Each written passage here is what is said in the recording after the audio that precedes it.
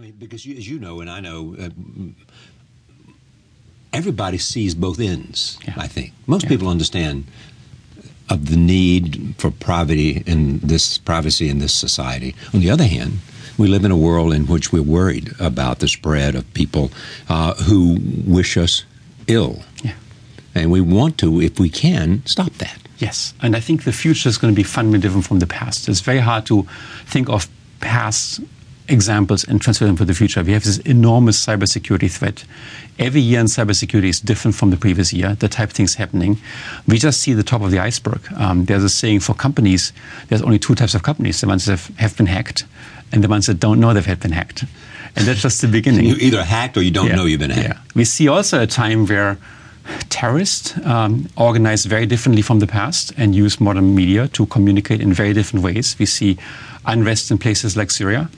And I think the type security we need and the mechanism we need for the future are fundamentally different from what we had in the past. I want to be careful about this, but this is what I think I read, that the law enforcement in Paris has said that some of those terrorists, who made those attacks in Paris, killing all those people, used at least two apps that essentially were encrypted. Yeah. And that's a good question. They've talked about WhatsApp and they've talked about Telegram, I think. Yeah, and that raises the important question, to what extent should government have access to this? And honestly, when I think back on September 11, which is now a long time ago, that data was available and it wasn't really found. And had it been found, we could have prevented probably the biggest terrorist attack ever this country has ever experienced. I don't think it's going to be the last one. I think it's going to be new ones coming. And I think we should openly look into this. For me, the three-letter agencies, including the NSA, serve an important purpose. And it's important for the country. Okay. Let me talk about artificial intelligence, subject that I'm doing a profile on, or a story on 60 Minutes about. Where are we? We are really far advanced. We have artificial intelligence systems that can beat and outperform humans in tasks that are not just mundane tasks, but that are really highly intellectual tasks. Like what? For example, driving a car. Right. The Google self-driving car now exceeds in driving performance what people can do. Flying a plane. Pilots today in bad weather, commercial pilots have to use autopilots if available. They can't fly manually anymore if the weather is too bad. And we see it in other areas. I don't think the step towards having an artificial intelligence lawyer or an accountant is that far off. Because today you can digitize all that. Yeah. There's been a new set of technologies called deep learning. Yes. Deep learning is perhaps the most fascinating work in artificial intelligence. What it really is a model of the human brain. It's something called a neural network, which we all have in our brain, trained with massive amounts of data. The technology itself is about 20 years old. We had it 20 years ago. But 20 years ago, we didn't have the data.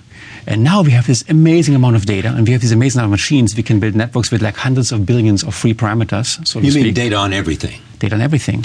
Yeah. And every time we train something, the outcome gets better and better and better. I'll give you one example. I have two students at Stanford, Brett and Andre, whom I asked this spring to train a visual recognizer for skin cancer. And they found about 100,000 images online that they could license or use. And then they trained a neural network, a deep network, to recognize skin cancer. By simply an observation through a camera's eyes? Through a camera, through an iPhone. You take your phone out and you look there at your skin and out comes because detection. They've got such a database, that they can say, yes, this is it. No or human at least expert, you need to go ask a question. No human expert ever looks at 100,000 images. So the computer has the advantage. So we tested this with Stanford. We found dermatologists say, can we compare you? And we beat this person by like 20%.